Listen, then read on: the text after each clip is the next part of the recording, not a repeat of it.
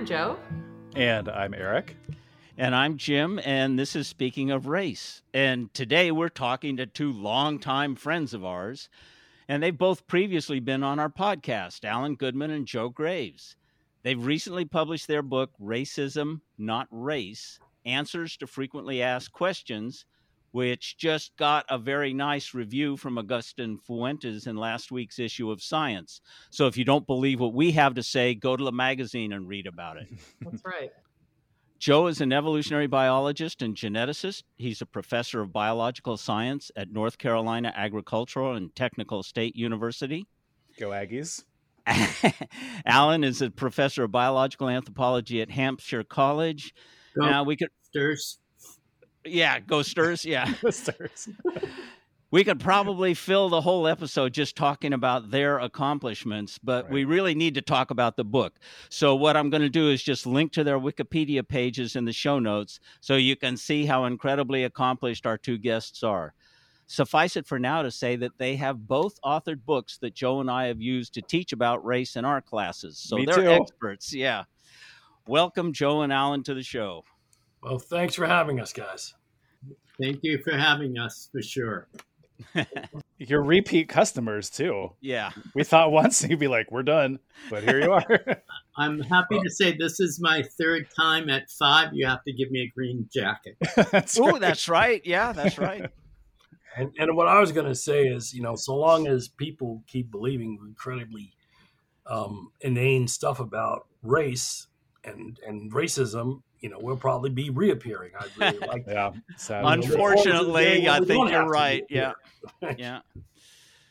All right. Well, let's get into it. So, for those folks who haven't read the book yet, Racism, Not Race, Answers to Frequently Asked Questions, I feel like that title could be a little confusing, isn't necessarily the word, but maybe not 100% clear up front. So, could you just start off by explaining where that title came from and how you're trying to get people to focus more on maybe the behavior around racism rather than the concept of race itself? Oh, you want me to do that? All right, so Alan's pointing at me, right? Yeah. Even though, that title really wasn't my idea, but at the end of the day, the idea was we wanted to deal with this fundamental conflation that people have in our society. And that is conflating the notion of the biological conception of race with socially defined or socially constructed race. And we wanted to make the point that humans, while not having biological races, do definitely have socially defined races, and that those socially defined races have consequences. And one of those consequences is racism, which we describe in intimate detail in the book. And we wanted to make the point that it was actually racism that invented social definitions for the purposes of hierarchy and suppression of people who were racialized, as opposed to an inherently natural division existing within our species that people would see as biological race. Alan, did you want to add to that? Sure. I mean, I think Joe said it really well. And to simply say, I think the title points to the fact that a lot of what we think is due to race or specifically biological differences among the races is actually due to the lived experiences that different races have historically and do continue to live under. And part of that is racism. So differences, for example, in infant mortality, health, incarceration rates, etc., are impacts of racism, are how we treat each other versus inherent biological notions of difference. This is an academic book, and it came out through Columbia University Press. But one of the things I really appreciate that you both did in this book is that you gave so much of your own personal stories, a lot up front, but then I noticed throughout the book, you peppered in lots of stories where you saw these concepts that you're trying to debunk come up in your own lives. For listeners who don't know you, it's true that Jim is going to put the Wikipedia entries for both of you in the show notes, but would you be willing to just sort of briefly introduce here, like some salient points about how these particular issues touched on your own individual personal lives, how those backgrounds sort of developed your scholarship with respect to race? That was a big question. Tell us about yourselves. Would have been an easier one. Well, as I've said to folks before, I have actually finished a book called A Voice in the Wilderness. A pioneering biologist explains how evolution can help us solve our biggest problems. That's going to be published by Basic Books in the fall of 2022. Okay. And in that book, So preview. I do a whole bunch of more detail than we do in Racism, Not Race. But the bottom line here is, I was born 1 year after Brown versus Board of Education. Emmett Till was lynched that same year. I experienced, at every step of my education and life, structural and institutional racism to this very day. Yeah. I am an African American in a racist society. So while I really wouldn't, and I've said this, I really didn't want to write about race. I wanted to write about fruit flies and life history evolution. Yeah. And stuff like that. But I couldn't get away from it as much as I wanted to try. So, that's my story. Yeah, and Joe has lived race and racism in ways that somebody with white skin privilege hasn't. And I think it was important to have both represented here. Though I have some sort of outsider perspective, I grew up as a kid, family of 5 with a dad with an 8th grade education who became a refrigeration mechanic and part of pipe fitters union, and in a wonderfully Irish and Italian Catholic neighborhood. But I was different. I was on the outside. I was one of 2 Jewish kids in an elementary school of about 300. So I think I had some sense of what it was like to be on the outside, though I will not say it was ethnically, religiously on the outside and not really racially on the outside, though there was some sense of being, inherently different from people that my friends. But for me, a real turning point, was going to college and going to graduate school. And as Jim knows, because we grew up together intellectually, I'm a biocultural anthropologist, and that's a different place where I think Joe and I also, bring different traditions to what we're doing. I was always interested in the way that large-scale political economic processes, poverty, inequality affect individuals under the skin. That's biocultural anthropology for me. I also was interested in racism, but to be honest, I didn't focus much on racism. And one key turning point for me was the 1996 meetings. I didn't know, Jim, if you were there, the American Association of Physical Anthropologists, now called Biological Anthropologists, in Raleigh, down the road from Jim. And at that point, 26 years ago, you could count the number of biological anthropologists of color on a hand. And I looked around at the meetings. Yeah, one hand, Jim. Yeah. And I looked around at the meetings, and virtually none of them were there. And so I took an afternoon and I went over to Duke to visit a good friend, Lee Baker. And we were talking about the whiteness of the discipline and the fact that the few people who were really talking about human variation and the non-racial aspects of human variation were the few faculty and colleagues of color. And so I felt obligated. I felt like this was something I wanted to get involved in. So that's what led me to have the privilege of writing a book with Joseph Graves. And yes, I do remember those meetings. That was, I have a nice T-shirt from it, I guess. That was my heritage from that meeting. I was going to ask, just for my own curiosity, when you were at that 96 meeting, did Bell Curve come up at all? Did people discuss the book at all? Yeah, I don't really remember, but my guess is probably not. People just avoided it. I don't. I mean, I was part of a current anthropology kind of response to the Bell Curve, but yeah, I don't. Yeah, that's a good point. And I don't remember. I mean, I only stayed at the meeting for about a day and turned around and went home. Again, guys, I'm telling you, I'm trying to get off this race thing. I really am. I really would like to never write about race again. But unfortunately, the white supremacists aren't going to give me that option. Nope. Yeah, for real. Speaking of, I wanted to ask a question about the white supremacy changes, I guess you could say, that are happening in the world right now. A lot has actually changed since. So I think you began talking about the book or thinking about the book in 2019. It came out very late last year, 2021. And even since then, or in that span of time between 2019 and the present, there's been a lot that's gone on, right? The killing of George Floyd, the BLM protests, COVID, the whole thing. Given everything that's going on in the world right now, how do you look back on the book already, even though it's brand new? Is there anything you do differently, or was there anything at the time of the writing that you felt was especially urgent given COVID and the BLM protests and everything else?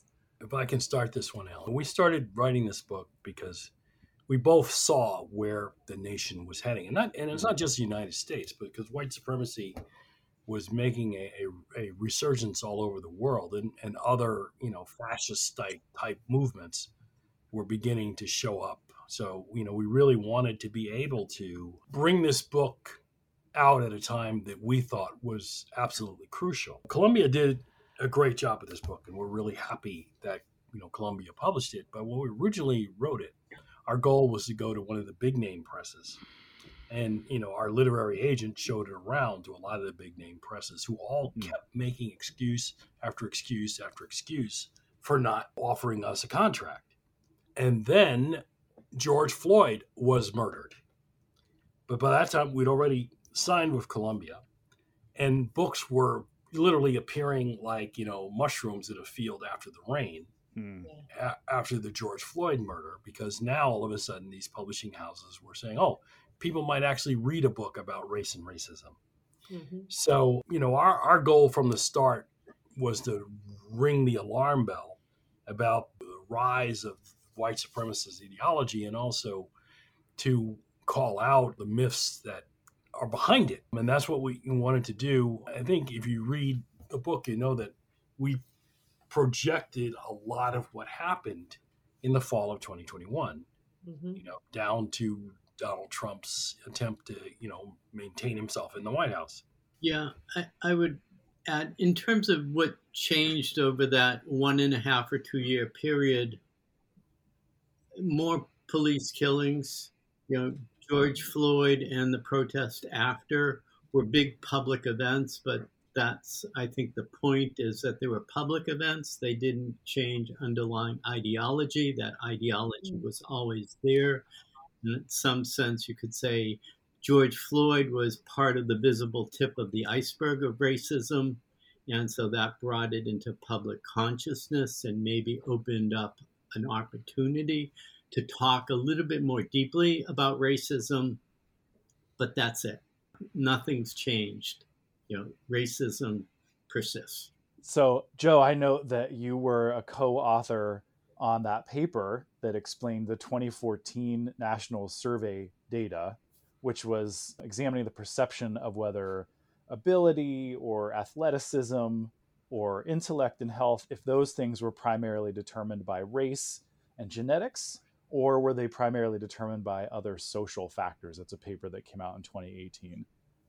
So 2 questions about that. The first is, what were the findings from your analysis of the 2014 data that convinced you that there was still a lot of work to be done to dismantle biological race? So that's the first one. And then the second one is, has anything changed in the 7 years since you did the analysis that came out in 2018 and now? Well, to make a long story short, what the survey showed is that people were continuing to conflate biological and social conceptions of race. Yes. That was really apparent. And there's a deeper dive on that survey that hasn't been published yet. And some of the areas of the conflation and some of the misconceptions that are really sort of telling about where the American public is. One of them is, I discuss in a chapter that's coming out in a book on critical approaches to science and religion. and it's out of Africa. The science that the human species originated in Africa is, overwhelmingly solid. But the vast majority of people in this country don't accept it. And that was one of the survey items that wasn't in the 2018 paper. Wow. Yeah. And so, and by the way, and of course it differs depending upon one's socially defined race. So people of African descent, even though the majority of them don't accept it, and that, by the way, is surprising, still more of them accept it than any other group. Okay, with, of course, whites being the highest in rejecting the idea of out of Africa.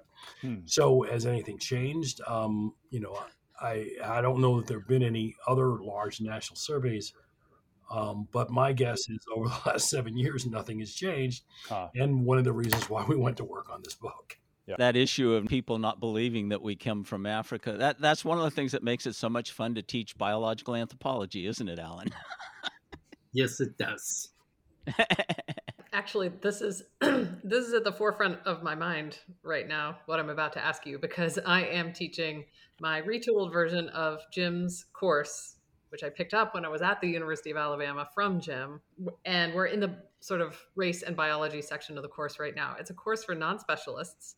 Most of them don't expect to be studying any human genetics or biology or population genetics at all in this course. It's a global studies course. So it's like, people who want to go into international studies are taking this course. And one thing that they really struggle with when I do this relatively brief overview of sort of race and biology is the slippage that occurs between the concepts of population and the concept of race. And that, to me, is one of the hardest nuts to crack in terms of getting people up to speed with understanding what we mean when we say there's no biological validity to the concept of race. You sort of have to understand population as the alternative to race, right? So can you tell a little bit more about how you tackled that issue for a broader public in the book? The main contrast in the book is between whether or not there is variation in the human species and whether or not that variation is geographically patterned.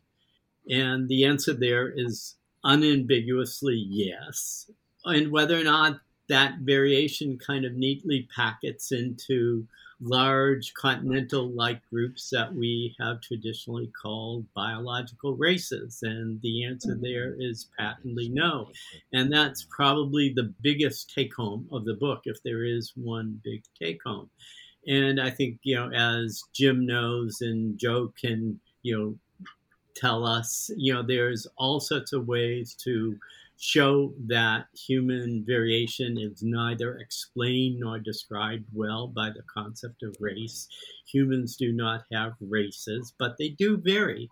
They may not vary as much overall as some other species because we're a relatively young species, but we do vary. And what explains that variation is not so different from what explains the cost of your house, which is, as a real estate agent would say, location. Yeah, I mean, and that's the thing, is because, and Alan says this really well, is because humans are such a visual species, they tend to focus on variation that's, varying with geography that they see. So skin color, for example. But even skin color doesn't apportion groups into biological races. And so, everybody in the tropics has dark skin, whether they're African, whether they're Indian subcontinent, whether they're Southeast Asian, whether they're Central American. Pacific, yeah. Yeah, I mean, and also as well in the Pacific. Yeah. So, yeah, skin color doesn't allow you to define races. Neither does, hair type. Neither does general anthropometric proportions of the skeleton, teeth type. We can go on and on. Anti-malarial adaptations, altitude adaptation. But people don't tend to see those, right? They tend to see, and also because, as we said, racism made race, they've been taught to see that skin color is such an important variable of those that vary geographically within our species. Yeah. So, Joe, that was a great response, I think, especially, for the sort of common sense notion that, of course, skin color isn't a real determinant of anything, at least when it comes to actual scientific categorization.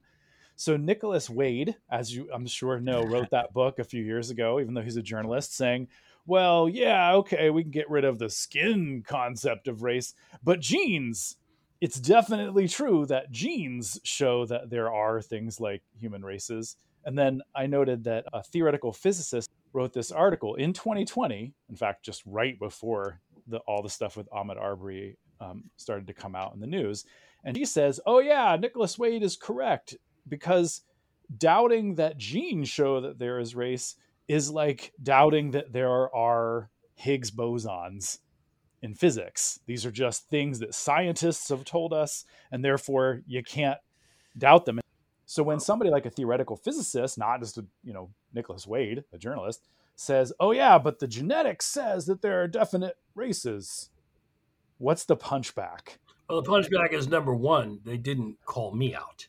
Okay, true. So that's the true. first thing. Yeah. And because, the question of whether genetic variation within the species can be apportioned into biological races is really an evolutionary question. And I respect folks in biological anthropology. Many of them know the theory behind this just as well as evolutionary geneticists do. But at the end of the day, I note how these folks always never seem to call me out, because that would be like, basically deciding to call Ali into the ring and, and trying to start some mess. So, because, what's his name? Wade did do that once, and, Yeah. And basically I sent him to heaven within the first round. So, yeah, I mean, these people who say this don't know the theory behind how we even define biological races. And typically when you look at their stuff, when they say, of course, biological races exist. Well, okay, well then what's the definition of what a biological race is? And when we examine modern evolutionary genetic definitions, such as amount of genetic variation within and between groups, and whether a group can be identified as a unique phylogenetic lineage, it's really clear that neither of those things are true in our species. Yeah. You can deploy algorithms like structure to show that there is some structure to human genetic variation, but structure isn't race. So that was the mistake that Wade made, in his 2002 piece in the New York Times, and then later on in his book. Bottom line is, people who act like they know but don't know should stay quiet. The rhetorical flourishes here are really interesting, and I'll just continue with Nicholas Wade, but also this theoretical physicist, stay in your lane. And Nicholas Wade is right at the very beginning. He talks about this being the social science cabal, denying human variation. He doesn't even talk about the biological anthropologist, and definitely not the evolutionary biologist, who have led the way in understanding that race is not a biological concept, that humans do not have race.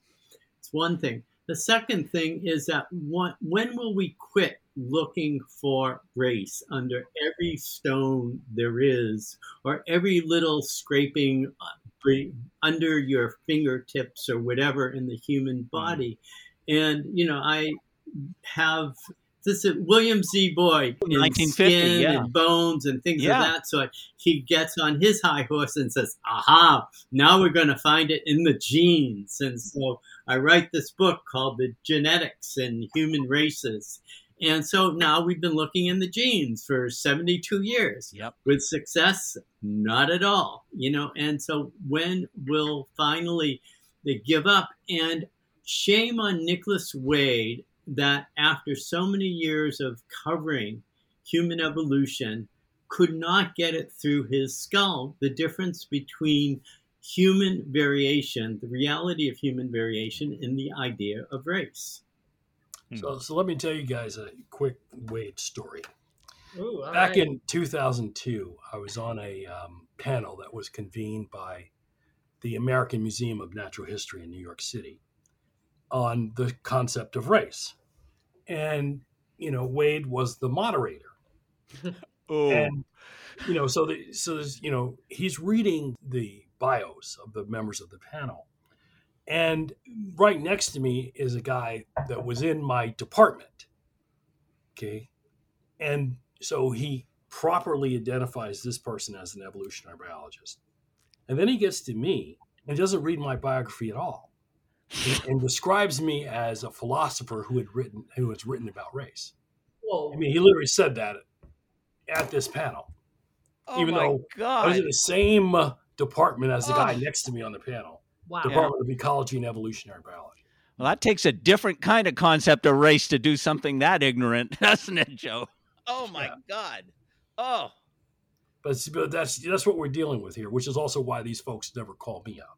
Because quite frankly, they know they're not only are they not going to win, but they're going to look really bad in attempting to win. It's not hard to eat their lunch scientifically. Unfortunately, they have such a big internet platform that they just keep going and going and going and misinterpreting the science. Like Wade was misinterpreting the 2002 article on the structure of the human population genetics. We all use the same principles that you use in the book to teach the lack of biological validity to race. That is, looking at the apportionment of genetic variation within populations, between populations, and between races.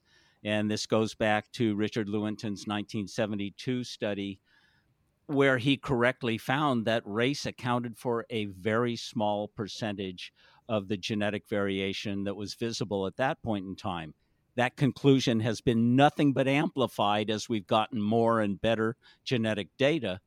But even after the first draft of the Human Genome Project, Anthony Edwards comes out in 2003 arguing that there's a logical fallacy in the way that Lewontin was dealing with his apportionment of genetic variation. And one of the things that Edwards says is that you can statistically identify these groupings within human genes.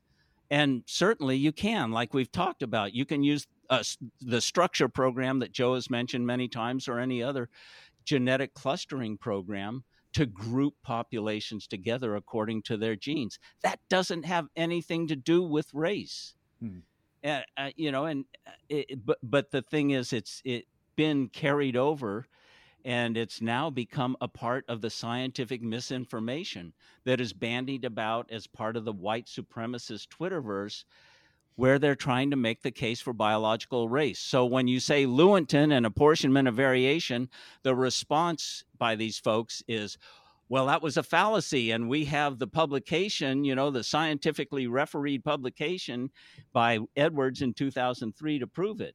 And it's really blown up. When you see Lewontin in the Twitterverse, one of the most frequent pairs of words with it is fallacy. Yeah. It's just insane because it's become this white supremacist. It really has. Meme. Yeah. For lack of something better.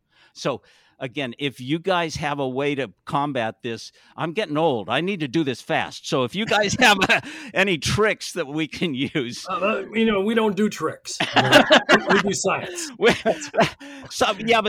the science isn't working with these morons. But again, we didn't write this book for white supremacists. I know. That's true.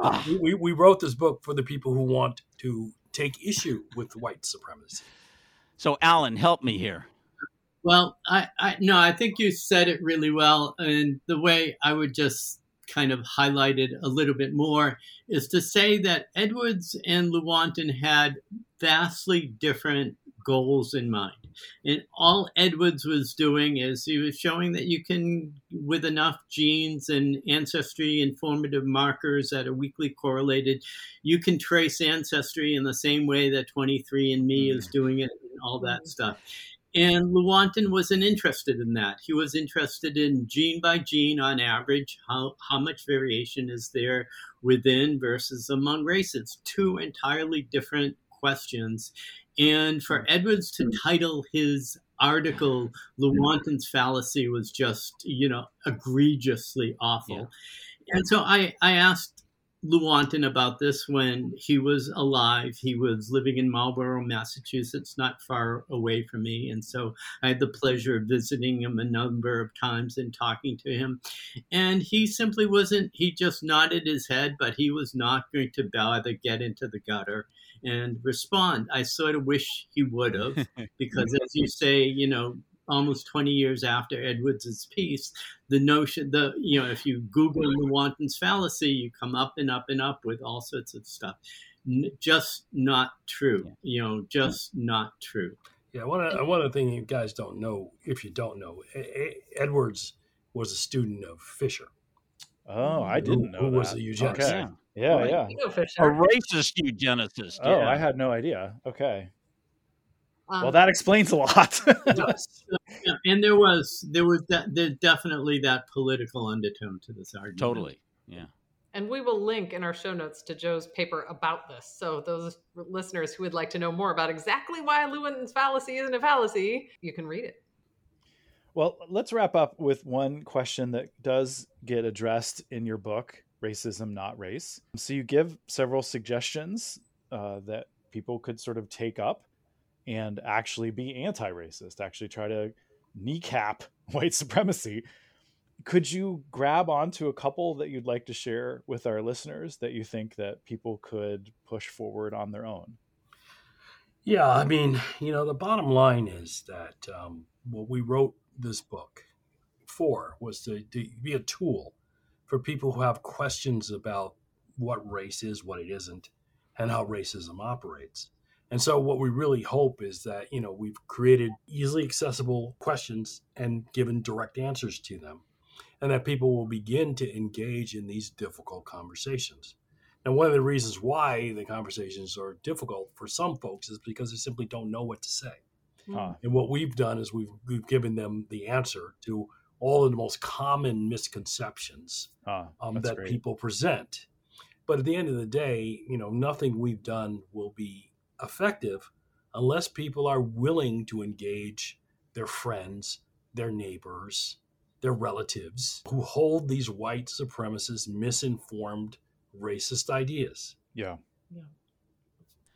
Thanks for talking with us, Alan and Joe. Listeners, be sure to get a copy of the book and become better informed about race. I'm Jim, the biological anthropologist. I'm Eric, the historian of science. And I'm Joe, the cultural anthropologist, and you have been listening to Speaking of Race. You can find us on Facebook at SOR Podcast, on Twitter and Instagram at Speaking of Race, and wherever you get your podcasts. Thanks so much for listening. Okay, Eric is frozen. Oh no, I'm just holding very still.